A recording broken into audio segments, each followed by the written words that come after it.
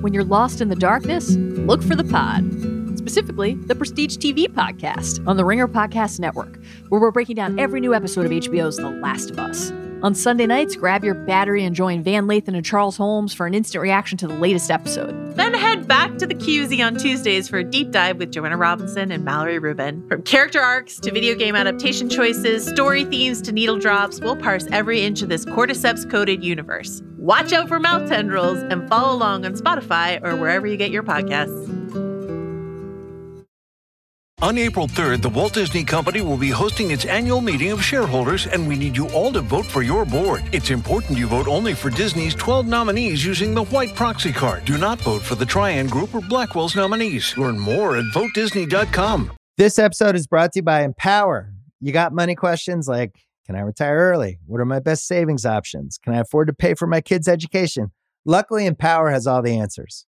With Empower's real-time dashboard and real live conversations, you get clarity on your real-life financial goals. So join 18 million Americans and Empower what's next.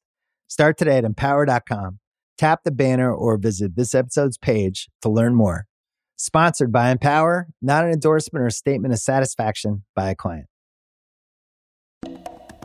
It's Thursday, February 9th. It's almost Valentine's Day. Love has replaced cynicism in the air here at the town. That means rom-coms. The genre goes all the way back to the beginning of movies, but there isn't a traditional rom-com in theaters for this Valentine's Day weekend, unless you count Magic Mike 3, which I really don't, or the Titanic reissue, which I definitely don't. But over on streaming, just in the past couple weeks, we've had Shotgun Wedding with Jennifer Lopez and Josh Duhamel on Amazon, You People with Jonah Hill and Lauren London on Netflix. And also on Netflix, we've got Your Place or Mine with Reese Witherspoon and Ashton Kutcher, written and directed by Aline Brosh McKenna. The movie's fun, feels kind of old school, like the star-driven rom-coms of the 90s and 2000s. And Aline is basically a wizard of the genre. This is her first movie as a director, but she's written Devil Wears Prada, 27 Dresses, Morning Glory, Laws of Attraction. She created the long-running show Crazy Ex-Girlfriend, and she's done script work on everything from Date Night to Cruella and a bunch of others. It's kind of a weird time for rom-coms. They're big on streaming, and there have been recent hits in theaters like Lost City with Sandra Bullock and Channing Tatum, but not as many as there used to be. And there's economics behind that. The business has basically been pulling back from rom-coms in theaters, and streaming is filling the gap there. Plus, increasingly, the stars in these movies are all over 40, or in some cases over 60. There aren't a lot of young movie stars doing these movies.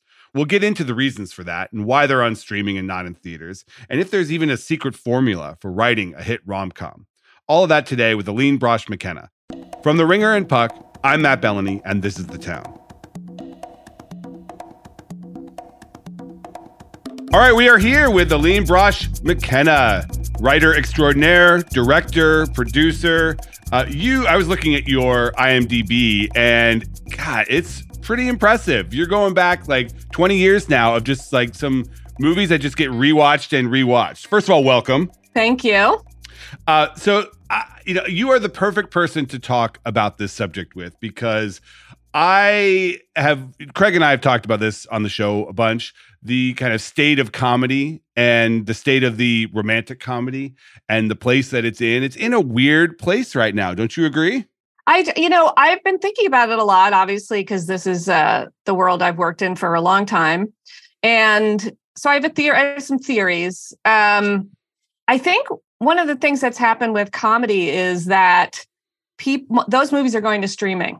And what was fun about going to comedies always, especially when I was a teenager, is to go and see Pee-wee's Big Adventure with your friends and laugh your ass off and fall on the floor. And I think the fact that people are seeing these in their home is people are craving that kind of communal experience. They're not getting that in comedies. I just don't think it's the same exact experience to be sitting in your house with your dog and cracking up. So I think that there's a little bit of an experience gap there where it's not quite what we remember from the theatrical experience, where even a movie that was like maybe not the best, but you could go and laugh with your friends on your date or whatever, you're sort of missing that experience. But why is that? I mean, why are this I agree with you that the psychology of comedies hasn't changed. People like that, but the studios are not putting them in theaters. And then when they do something like Bros last summer, the audience doesn't show up. So what is it about the theatricality question that is the missing link here? So when the two movies that I wrote sort of that are kind of, for me, the signature comedies of my movie career were Prada and 27 Dresses. And those came out during the DVD boom. So if you could make a decent comedy for a pretty good price, there was a huge DVD market for people. There's a huge aftermarket. And when that went away, what happened is that the budgets for comedies have kind of stayed the same. They're pretty much the same as when we made those movies. And I think what happened with romantic comedies specifically is that they stopped being the big two-handers. Right. And that was, the reason that I wanted to write these movies was Cary Grant, Barbara Stanwyck, Claudette Colbert, Katharine Hepburn, Clark Gable, all those stars. And you would go see, Tom and Meg, like movies with two big stars in them. And I think there's lots of romantic comedies which are not that I've loved over the past couple years. But I think the big star two-hander experience, when those movies stopped being kind of undergirded by the DVD market, what happened, and this was something that I experienced a lot, was you'd get one of the big stars, and then the other star would be somebody kind of more up and coming, sure. That's fine. Look, there's a lot of great ones like that, but I think there is something about that big Hollywood rom-com that really works great with two people that are not just famous, but people that we know well. I always loved big Hollywood stuff as a kid. And then when I discovered those old movies, so I love that big two-hander experience too. And I just was really lucky that Netflix supported that. I mean, you mentioned the comfort level and the fact that we've kind of grown up with these people and that being an element that you like about the romantic comedy. But one thing that has struck me about the recent trend towards streaming services doing rom-coms is that the stars tend to be older. Like you look at J-Lo, she's in her 50s and she's doing rom-coms. If you look at, I watched You People the other night, which is a rom-com. It's sort of presented differently, but it's wrong. Jonah Hill's 40 years old doing this. Your movie your stars are in their mid 40s. And then you look back at 27 Dresses, Hathaway and Heigl, they were in their mid-20s. Now, obviously, that was a wedding movie, so it's a little different. But do you think that the reason why these movies are being made with older stars is just because there aren't any younger stars that people have that attachment to or that they want to see in these movies? Well, the other thing that rom-coms are really good for, in addition to like giving you stars that you love, is breaking new people. So, but these like Ashton and Reese, we know them. And now there are others in the movie, but. So a lot of them like set it up. Glenn and Zoe were new, and now Glenn and Zoe are bigger stars. And so they're really good for breaking new people too. Catherine had been on TV show, but she had done Knocked Up, but this was like 27 Dresses was a big vehicle for her. Mm-hmm. So those are the things I love. I love that a rom-com can break a new star. And then I love that a rom-com can give you a familiar star. But can it break new stars? I mean, I know Netflix has like To All the Boys and some of the other sort of Netflix stars that they've created, but can a rom-com break a real new star now? I think so. I mean, I think if you look at there's a Jenny Ortega romantic comedy that Paramount made. I think of Sydney Sweeney, Glenn, Zendaya. I think there's a big audience for those. And that's actually something that I'm trying to do. My company is called Lean Machine because it's hard for people to pronounce my name. And one day my husband was just like, just say a lean, mean fighting machine. Nice. But we were working with we have 15, 16 projects that are a lot in the comedy and romantic comedy space. And a lot of the writers that we work with are in their 30s and grew up with these movies and are dying to do them. So I'm always looking for, one of the things, because I joined the Writers Guild in 1991. I've been doing this a long time. And one of the skills that I have, and one of the reasons that I recommend that people listen to your podcast and kind of read the Wall Street Journal now, writers, is because you want to find who's the buyer for your thing. So right now for romantic comedies, I'd say you can make them for $5 to $10 million. Palm Springs, I Want You Back. Those both worked really well in their own spaces.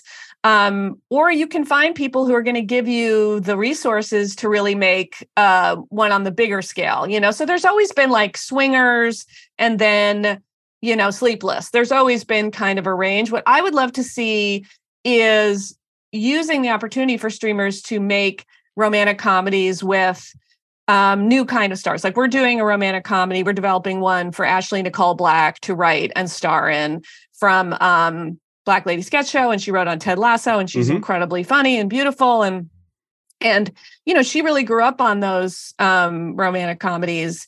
And so I think there's a hunger out there. It's funny. I always wanted to if we did a company that was based on female talent, I always thought it would be a good idea to call it Big Surprise.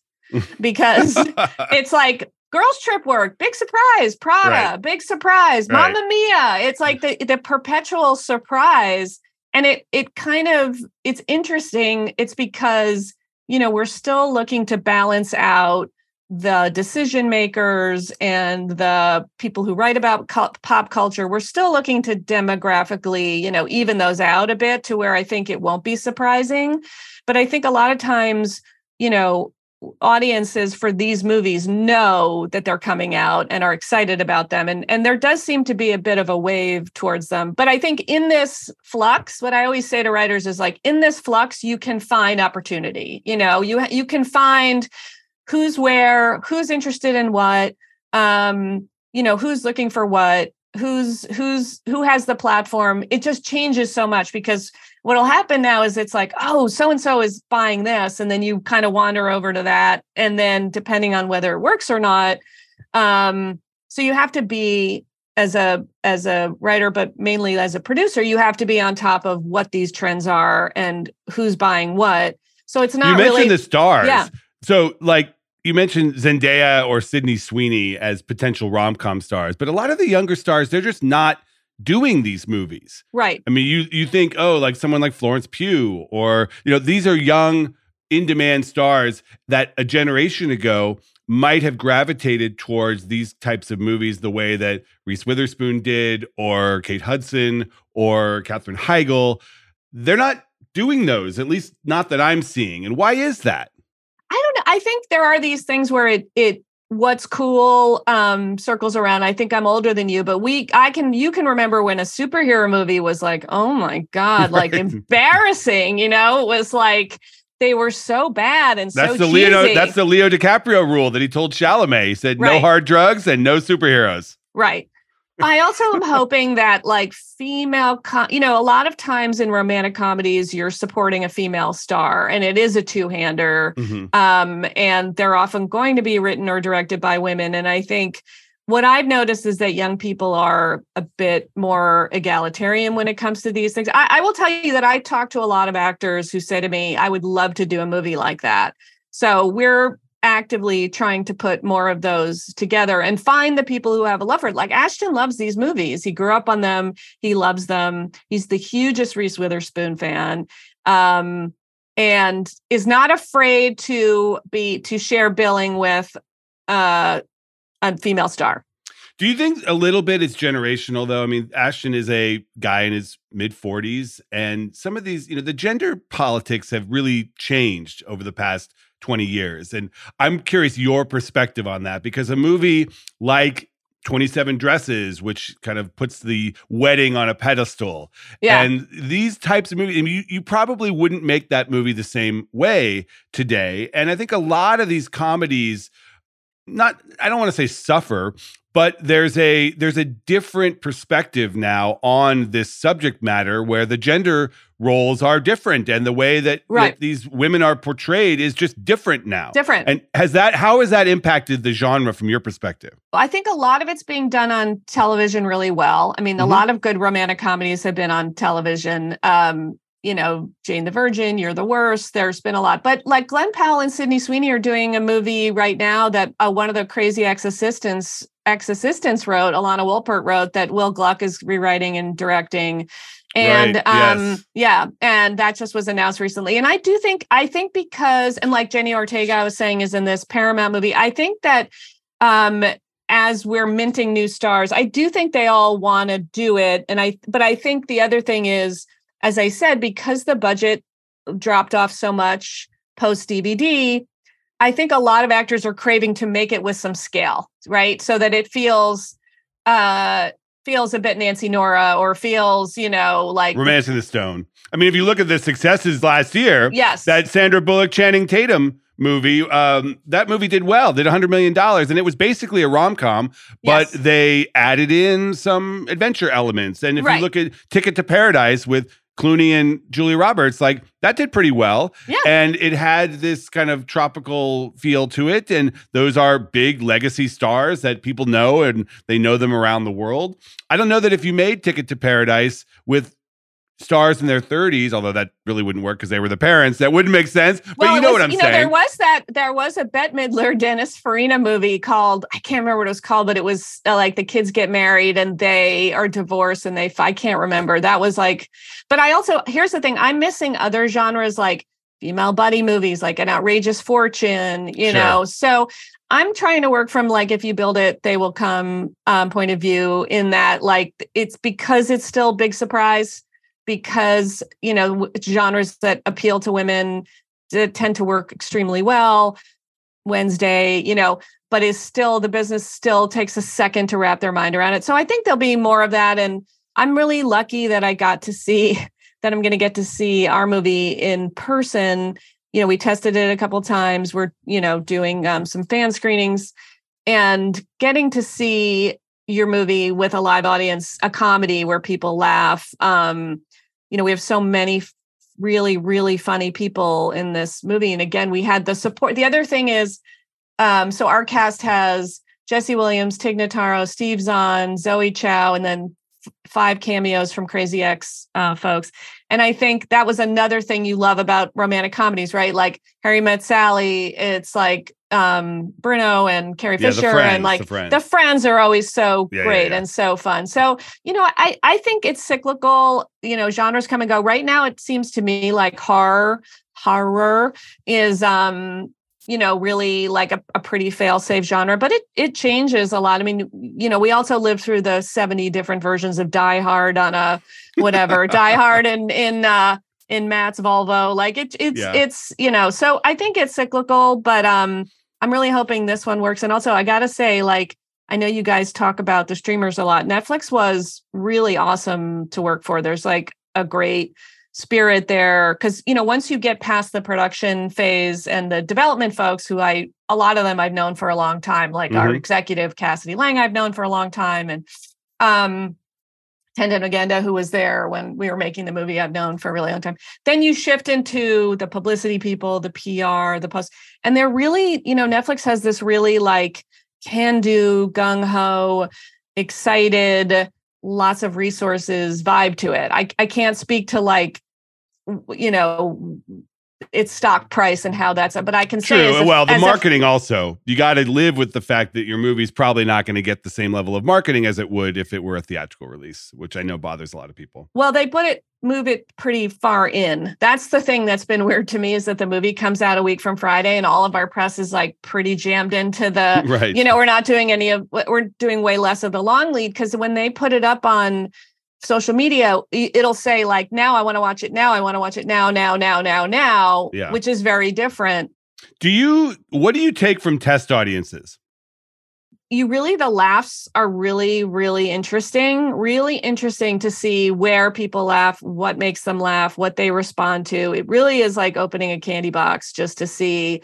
There's things that you think for sure will work that don't. And, you often say to people like, well, let's see how it plays.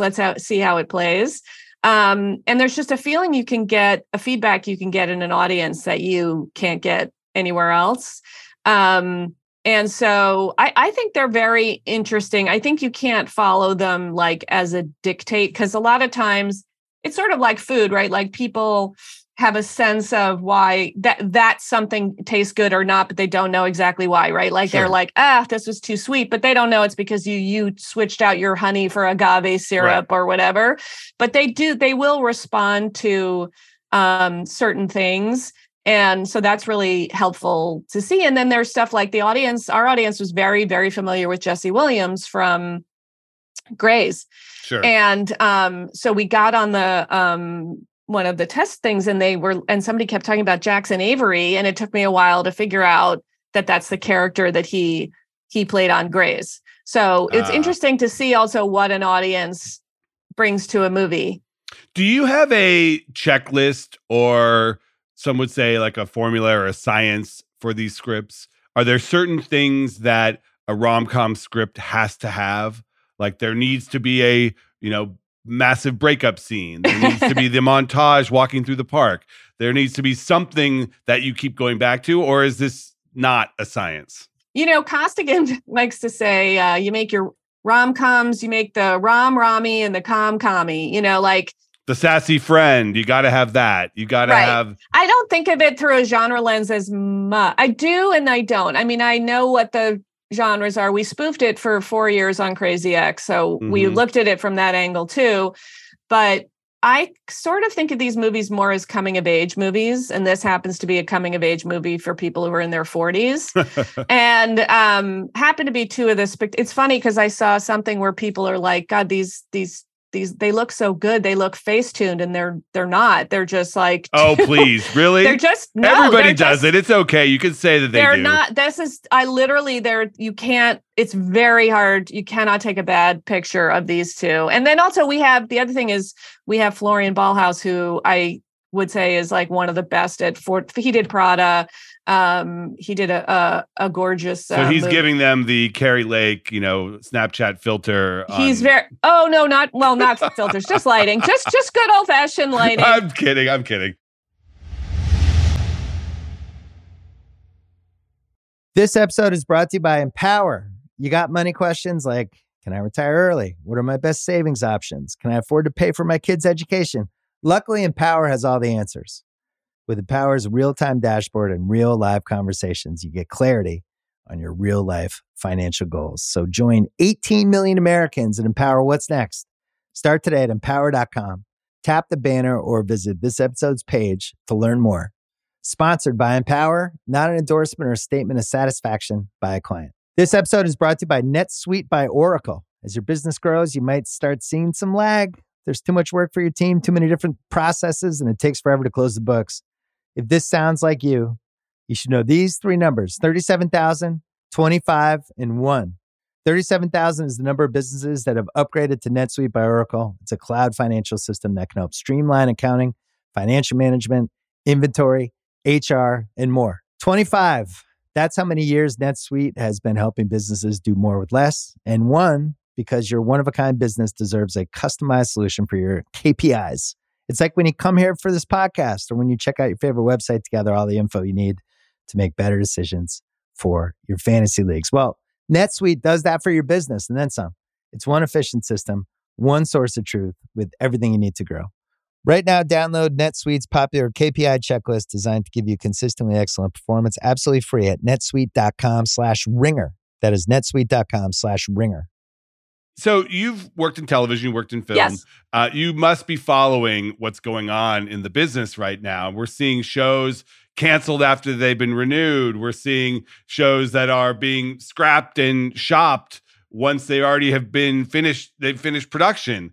That's got to be terrifying. For someone like you these days. What are you thinking? And what are your friends in the writer community thinking? I'm like the old lady from the hills. I joined the Guild in 1991. I've been doing this a long time, and I have a lot of young people in my life that I work with. Writers, the writers on the show I'm doing right now, the folks who work with me, and I'm kind of known for being like I'm a big know-it-all. So I'm a little bit like, this is what's going to happen, guys. I've been doing this a long time. Let me tell you. And this year, for the first time, I'm like, well, I never heard of that. Yeah, where it's like, oh, they shot a whole thing. They're not going to air it, and they're going to pull all the episodes. Yeah, didn't know that was a thing. Right. You wake up on a Tuesday and your show is not on the streaming service that you made it for. And you just shot 8 episodes. They don't want it anymore. That's heartbreaking. And that happened to a couple of friends of mine. Luckily, one of them, it got picked up somewhere else. But that, and also like a CEO leaves and comes back. That's a new one. There's a lot of things that, like, you also know from covering this business a long time, it was a very, very, very stable business when I got into it in 1991. It was like, there were only these buyers, there were only this network. It was a very kind of, it was a very predictable system. And now, as I said, there's a lot of chaos, but I think for writers and filmmakers, you got to look at that as an opportunity because there are people coming who are hungry, who need certain things.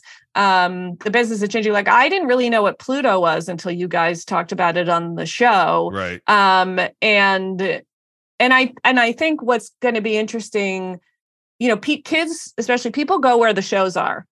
So I'm really looking for like that search button that you have that like is going to say like, where is the traitor?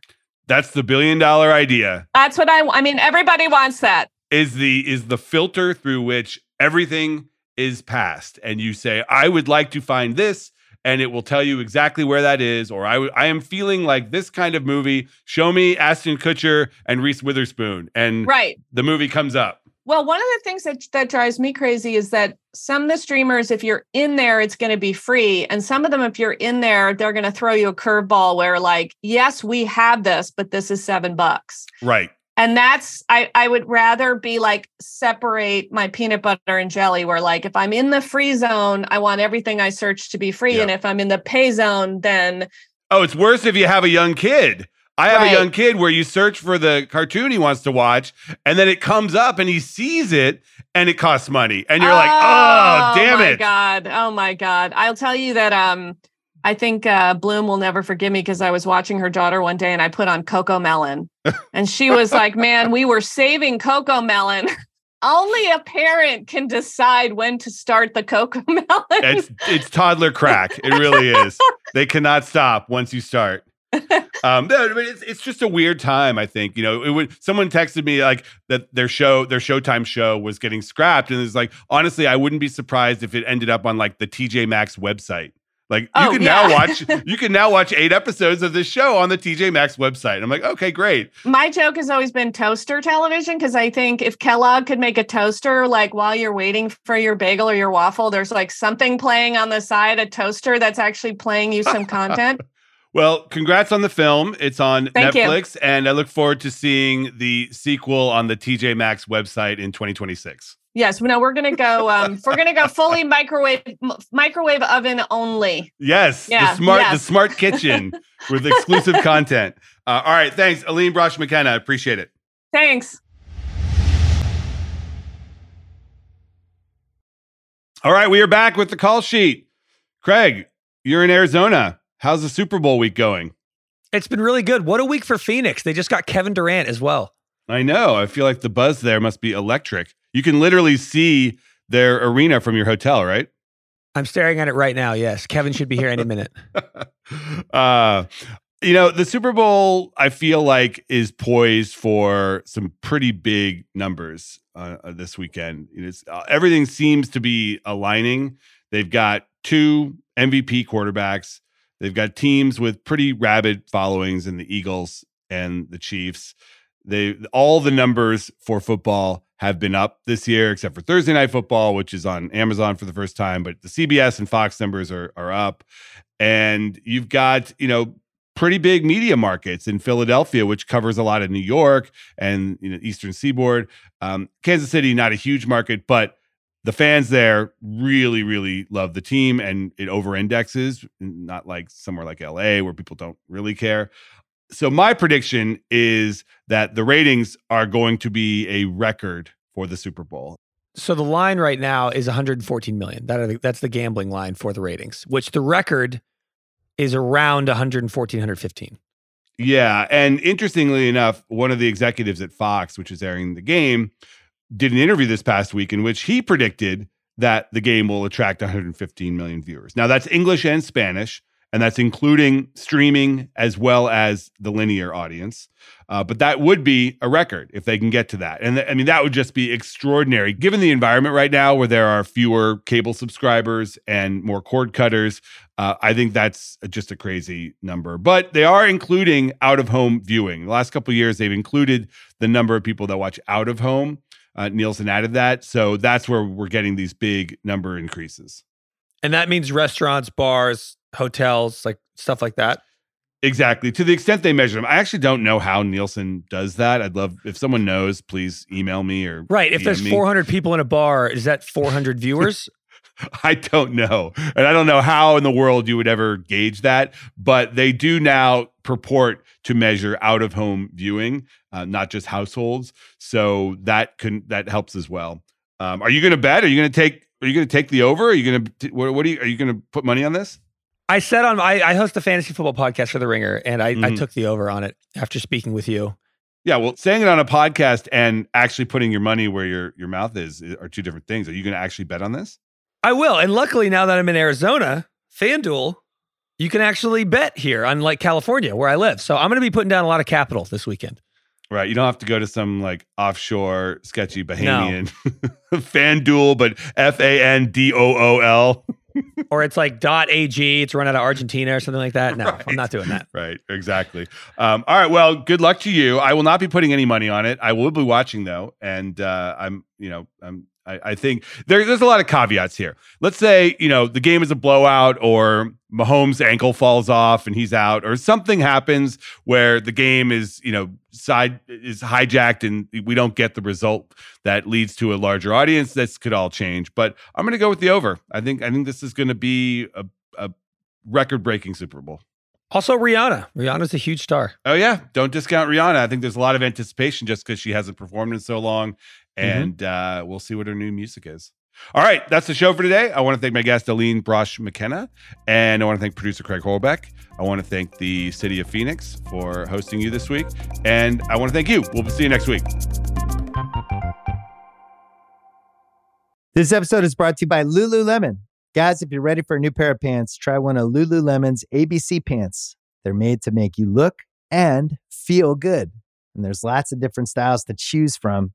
My favorite, because I walk around LA every day, I like the joggers. I'm not jogging, I'm just walking fast. But if you're working out, I would try them out. And if you want something a little sleek, maybe business-like, maybe try the ABC Slim Fit trouser. But I am a joggers guy. Once COVID happened, I was just like, I want to wear jogging pants and joggers and all kinds of soft pants as much as I possibly can, especially when I'm working out. Ultra comfortable and versatile. ABC pants are really in a league of their own. Buy a pair right now at Lululemon.com. This episode is brought to you by State Farm. You might say all kinds of stuff when things go wrong, but these are the words you really need to remember. Like a good neighbor, State Farm is there. They've got options to fit your unique insurance needs, meaning you can talk to your agent to choose the coverage you need, have coverage options to protect the things you value most, file a claim right on the State Farm mobile app, and even reach a real person when you need to talk to someone. Like a good neighbor, State Farm is there.